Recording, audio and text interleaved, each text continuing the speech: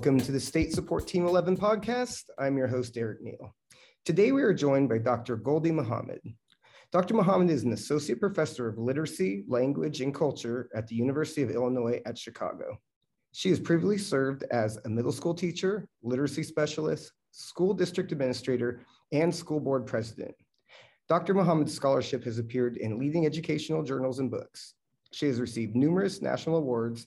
She also works with teachers and young people across the United States and South Africa in best practices in equity, anti-racism, and culturally and historically responsive instruction.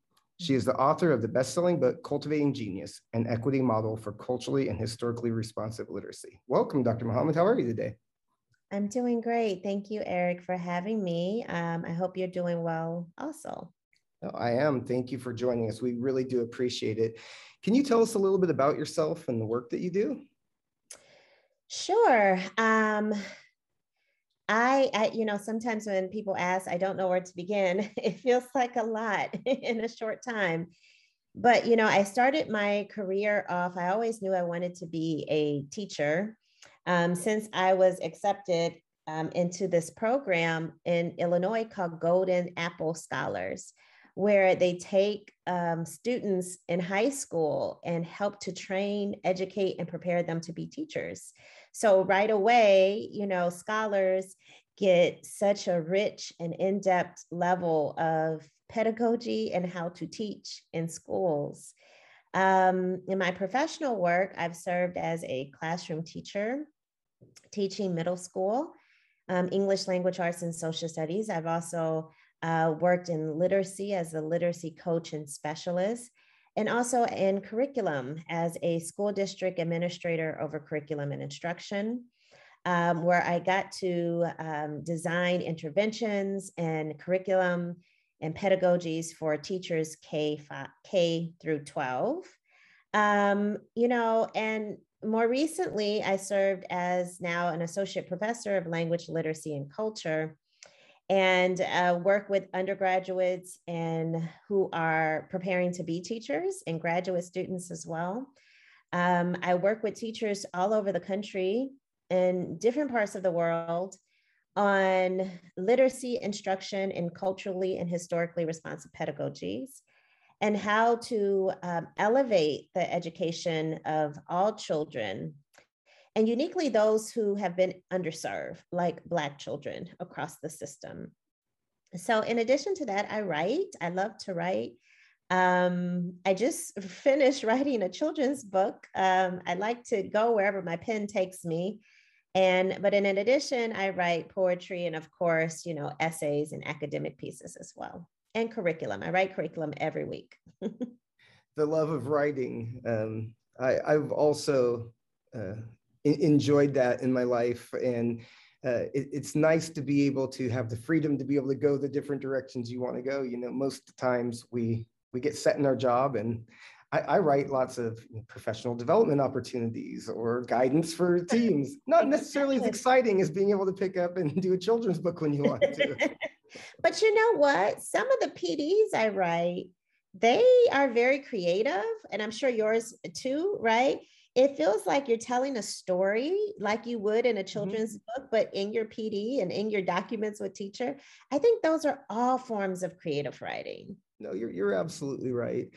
Something that you said that was really interesting to me was the Golden Scholars that you were talking about. So this is a project where you're taking these students and kind of guiding and supporting them into the education field. Can you tell me a little bit more about that?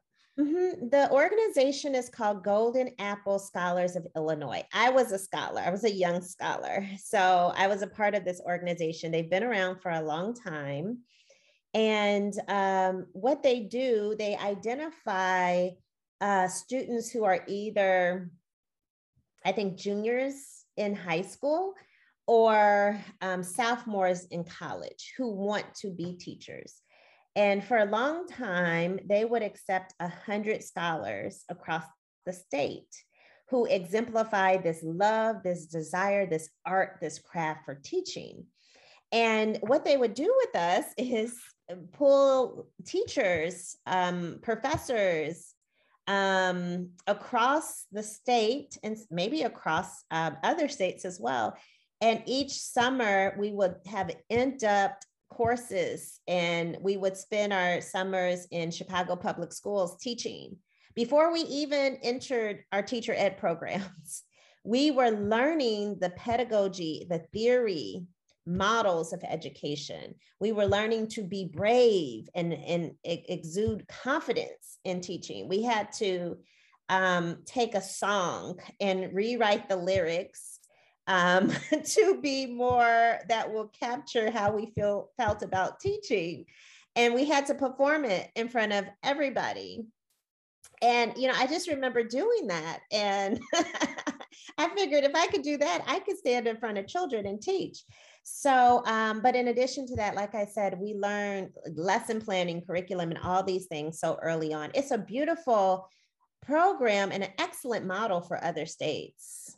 I really love it because, I find it in my work and in the state in general, there's been this big recent push towards equity, but I don't think there's anything more equitable than providing these opportunities for some people who might normally be left out of being able to get into the profession, but also that have a different perspective when they get there.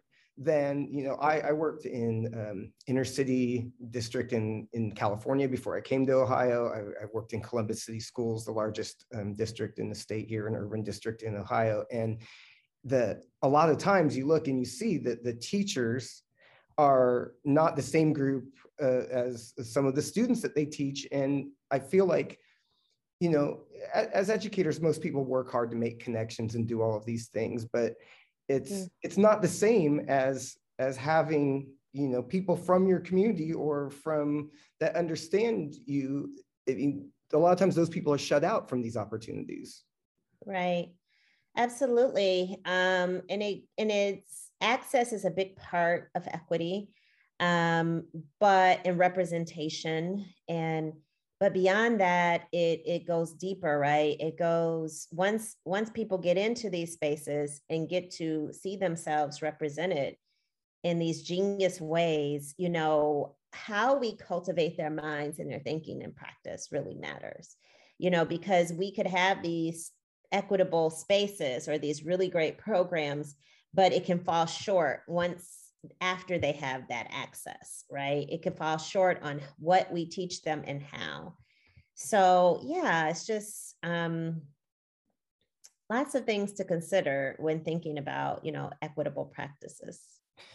So you said you worked with higher ed and planning some of these teacher preparation programs and things like that. How are we doing at getting the content that these young teachers need so that they're prepared to go out and serve some of these underserved communities?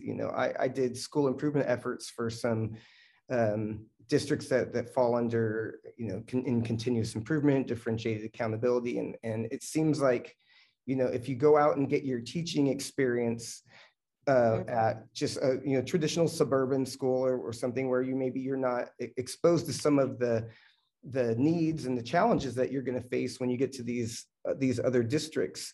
How are we doing a better job with partnering with the higher ed organizations and universities to get what people need when they get into these schools? Because a lot of times I feel like we're getting some of the same teacher preparation things that you got 20 years ago when I was in a teacher preparation thing, or when Madeline Hunter was standing there teaching people 50 years ago. How are we working on that? Well, I think it's a bit sporadic. I think, some people are doing such advanced work and some are doing kind of, like you said, the same thing. I think one thing we have to, when I think about my own, I went through teacher preparation at Southern Illinois University in Edwardsville, and we had rotations in urban, I think rural, suburban, different educational contexts. And, when I compared the suburban context to like the East St. Louis, the urban context that I was in, I realized that they may have had more resources in the suburban context, but they were just as underserved, the children. They were not teaching identity, culture, consciousness. That's doing a disservice. Mm-hmm. So first, we have to dismantle, these ideologies. We know that there are certain needs, but there are some schools that are doing really well in cultivating a child's sense of self and consciousness, but might struggle with academic success. And then there are some schools that do well with academic success, but that Black child leaves not knowing who they are or whose they are, right? My early part of my personal education, like K-12, I had the first part.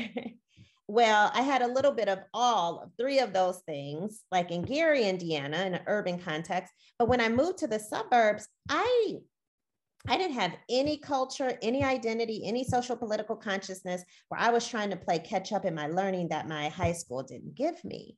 So, that's the first thing. I think teacher education programs need to know who they are and what kinds of ideologies they want to represent. What type of a future teacher do they want to cultivate? And then I believe that they have to do like a sweep of the program, of the syllabi, to see how are we teaching consciousness, criticality, joy? Because we have a lot of teachers leave the profession very early because they lack joy. How are we teaching students, our undergraduate students or our pre-service teachers, to leave and know how to develop curriculum? Some people don't even know how to write lesson plans. That's why they rely on this conscious curriculum that schools give them.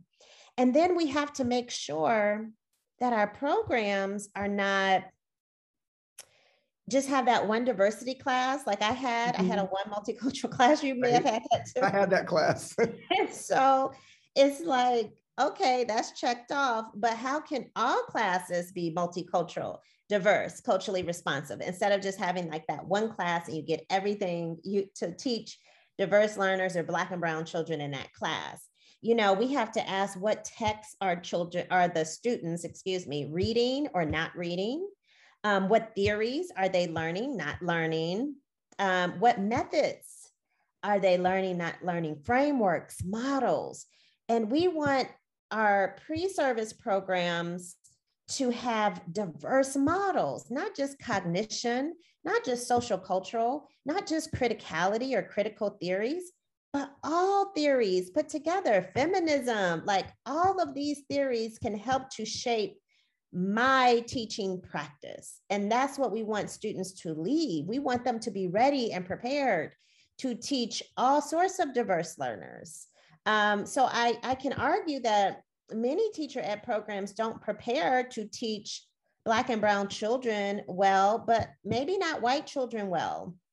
Because white children need, criticality and joy and all these things. So, it calls for a rethinking, and as you named, partnerships, with schools, instead of, the traditional partnership is like, okay, Eric, you're at the school district. We're sending, as the university, we're sending, 150 pre-service teachers in your district. That's been the partnership. No. It has to be a reciprocal relationship where we're building and learning and advancing our thinking together, where we're training mentor teachers, and we're creating programs, and universities are giving schools more than just student teachers, but we're giving them frameworks, we're giving them pedagogies, we're giving them curriculum. That's the real goal. Yeah, I'm with you. I'm with you 100%. It feels to me like you do need the nuts and bolts. I think those things, they are important. They'll always be important, but it's more, rather than taking, like you said, I took the multicultural education class at my teaching prep program. It's more what I'm imagining of a cultural competency perspective. It's how to recognize and be able to facilitate education with a diverse group of learners of all different types, because I think we teach people things about people, but we don't teach pre-service teachers how to have a welcoming classroom environment, how to know like identify what people's cultural needs are, or how to have difficult conversations in a way that are safe and uplifting and nurturing to people, and not go off the rails and cause more damage than not talking about them in the first place. You know, it's like there's a skill set to that I think, you know, is missing in a lot of times. And, you know, we throw these new teachers to the wolves, right? It's like, all right, get out there and you know, do your best. But it's a tough job to begin with without giving them what they need to do that kind of work. Absolutely. And as you said or alluded to, I think a lot of student teachers don't have opportunities to just reflect on themselves. And who am I? Before I learn who my students are and why I, you know, what they need, what do I need?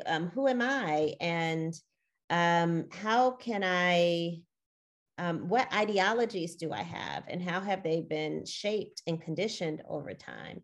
Because those, what people call bias and things, that starts to come out in your practice if you don't do that sort of therapeutic work of self-awareness. Right. And especially when you hear all the time, you know, because we think of when you have these biases and there's lots of implicit and explicit racism and things that are going on. Mm-hmm. But even when people mean well, sometimes you'll see things like this where they say, well, I lowered down the rigor of what we were doing because, you know, I don't want them to feel bad, or things like that. You know, not necessarily coming from a place of being negative, but that is doing damage by not having high expectations and putting things in place for all students to be able to learn. So mm-hmm. I think you're right about, you know, how can we help people to know each other and know themselves, mm-hmm. and to be able to then create those equitable environments, because I don't think it's not set up just to happen naturally. Right. No, it's not. And there's a lot of things that I call for in my work that are not set up naturally. I mean, when you think about this idea of genius isn't really set up to naturally happen, because teachers don't have time in their schedules to just sit and plan, like for real, like plan for genius, and to adapt curriculum, to be creative, like we talked about creativity in our writing, in our lesson plans. You know, there's a lot of things that teachers need where the system isn't really set up. I think teachers need, you know, what I call liberatory wellness, and time to reflect and take care of themselves. And a lot of that isn't really built into the school year. Yeah, and even the way we disproportionately identify people for, say, gifted education. You know, if your district just uses Terra Nova and says, that's it, you score this score, you're gifted, you score this score, and you're not gifted, it leaves out so many gifted people that maybe don't even get a foot in the door to begin with. Yeah, and what I'm doing is training and preparing teachers to question Terra Nova: who wrote it, who didn't, what lenses and theoretical points, viewpoints or theoretical lenses did they use to write the assessment? What's the history of gifted education? You know, they'll find, and who did they serve, who didn't they serve, what categories, compare the historical categories of gifted ed compared to now. And the categories are even different, where they took off certain things that allowed more children of color to get into. They removed those categories. So, you know, before you just test and screen and call students these labels like gifted, intellectualize it, historicize it, know what you're doing. Don't just do it just because somebody's been doing it that way before you. No, definitely. And I'm a big proponent of multi-tiered systems of support if done well and equitably, because I believe we need these frameworks to help find out where everything goes. We have these complex systems that a lot of times make it hard for people doing different work at different places to communicate. And, you know, I'm a big proponent of systems and frameworks. That leads me to ask you about your book. cultivating genius and equity framework. How did you take those ideas of putting some structure to this to help people do this important work? You know, I gotta say, it all came from the ancestors. I'm merely a researcher who asked a lot of questions. Instead of having human living participants, my data was the archives and historical documents from the early 19th century, a little bit before that, and a little bit after. And I would read about practices, about different writings from Black ancestors who have lived before.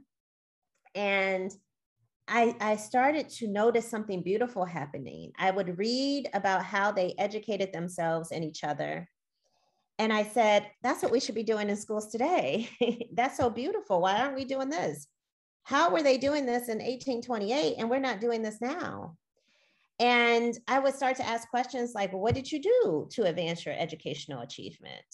What were the goals you set out, your standards? And I started asking all these questions, and I felt like again and again, they were answering back in their writings. And that's what writers do. It feels like we're reading and having conversations with authors, right? And from my research and my reading, I came to these pursuits that I write about in Cultivating Genius. I noticed that they didn't call their learning goal standards, they called them pursuits.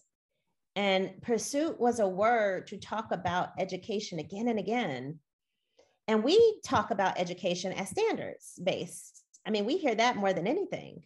I never saw that word being taught and talked about.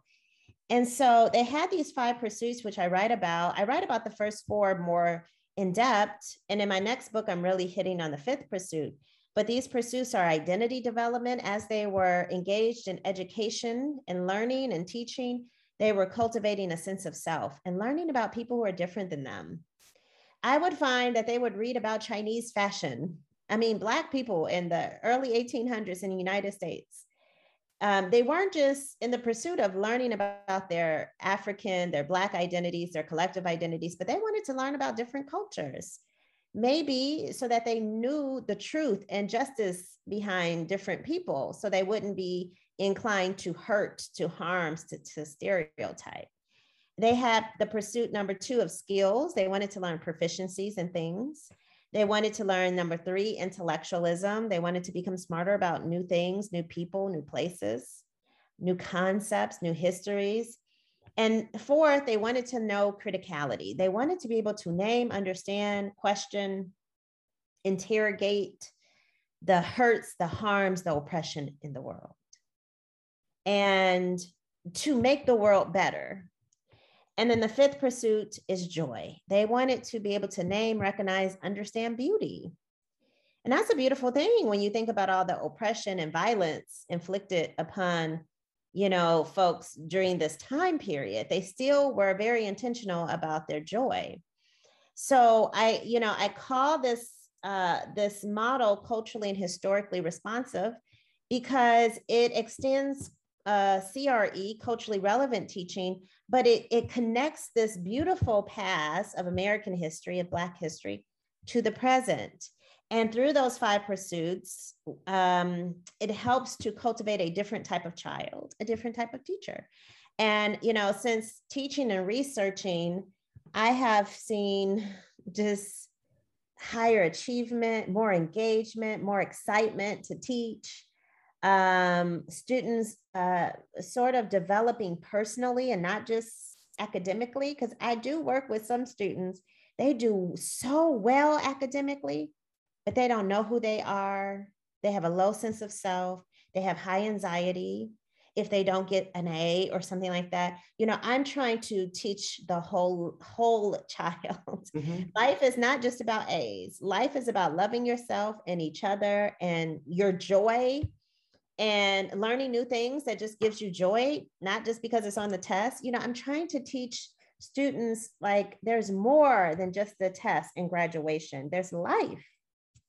Definitely. I do some work in the state with universal design for learning, and We talk a lot about engagement and creating expert learners, and everything you talked about it really is good for the whole student and for all students. It's, a lot of people hear people talking about equity or different things, and they want to tune it out or think, well, this is only for this group of people. These are great practices for every educator, for every student to benefit from. Every human. Yeah. I mean, I have seen the model, doctors thinking about the model in healthcare. Like, do I see myself when I go into doctor's office? Do I feel nervous? Do I feel like I trust all that identity? Do I have healthcare literacies as skills? Can I read the consent forms and know what I'm reading, or do I just sign, which brings in criticality? Do I just sign anything, or do I know what's in my medicines? Criticality is also like not being passive, but just making sure you know what it is.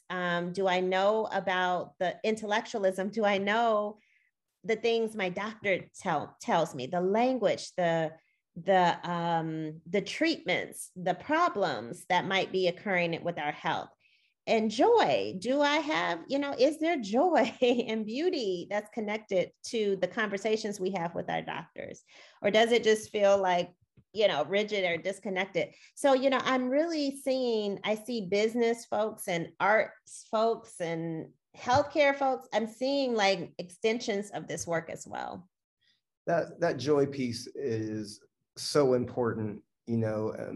Educators have been through the ringer in the last year and a half with having to go remote and try and stay connected with their students and families virtually, and then bringing people back and worrying about their health and everything. And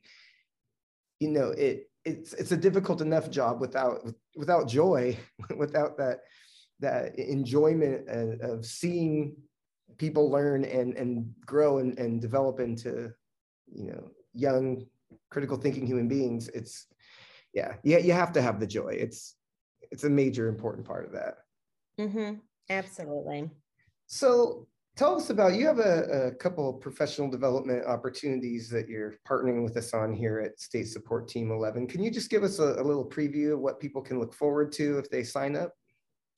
Yeah, so it will capture the essence of cultivating genius and the model by engaging educators in genius and joy. By first really unpacking who we are and the genius that we come from. I know when we think about history and the historical past, we think of some not so good things that have happened, but there was also triumphs and models of excellence. And so I'll bring educators into that and explain the need for a change in schools, a need to go beyond skills-based instruction and to teach identity, intellect, criticality, and joy. And so it'll be some historical significance leading to where we are today. I'll introduce educators to the model that I just talked through, where they'll get to see some pre-K through 12 examples in mathematics and science and art, physical education, ELA, social studies. That's important because a lot of people haven't seen enough examples of culturally responsiveness in math, as an example, or science or PE. And then they'll learn how to take the model and, implement it and practice with it. So it'll be a nice blend of history, theory, and practice, and the practicality of teaching. Because if anybody knows me, I like to leave my educators with something that they can use and pick up tomorrow. And also with resources that they can read and learn and view. And so one of the resources I'll leave them with is a video of me teaching children, where they can see how this model looks in action, and they can see the faces of the children, the responses of the children when curriculum and pedagogy is cultivated this way. That's awesome. I'm really looking forward to it. So if people would like to know more about you and the work that you do and your book, where should they go? Like I said, I'm at the University of Illinois, Chicago. So if anyone is ever studying graduate studies, I'm there to support them. And I'm also on social media now that when the book came out, they told me I need to get Twitter and all these things. I said, okay, I guess it's time. So you can find me at Gholdy M, which is GHOLDYM, the letter M. And I also have a Cultivating Genius page and a website of hillpedagogies.com. So it's probably won't be hard through a Google search since there are not many names like mine. So I don't think it'll be difficult to find me. Well, thank you so much, Dr. Muhammad. It's been a real pleasure. Yes, thank you, Eric. That wraps up this episode of the State Support Team 11 podcast. If you'd like to know more about us and the work that we do here at SST 11, or when Dr. Muhammad's professional development sessions are, go to our website. It's sst11.org. You can reach us by phone at 614-753-4694, or hit us up on Twitter. We're at SST Region 11. If you'd like to get a hold of me, I'm at eric.neal@escco.org. Until next time, thanks for listening.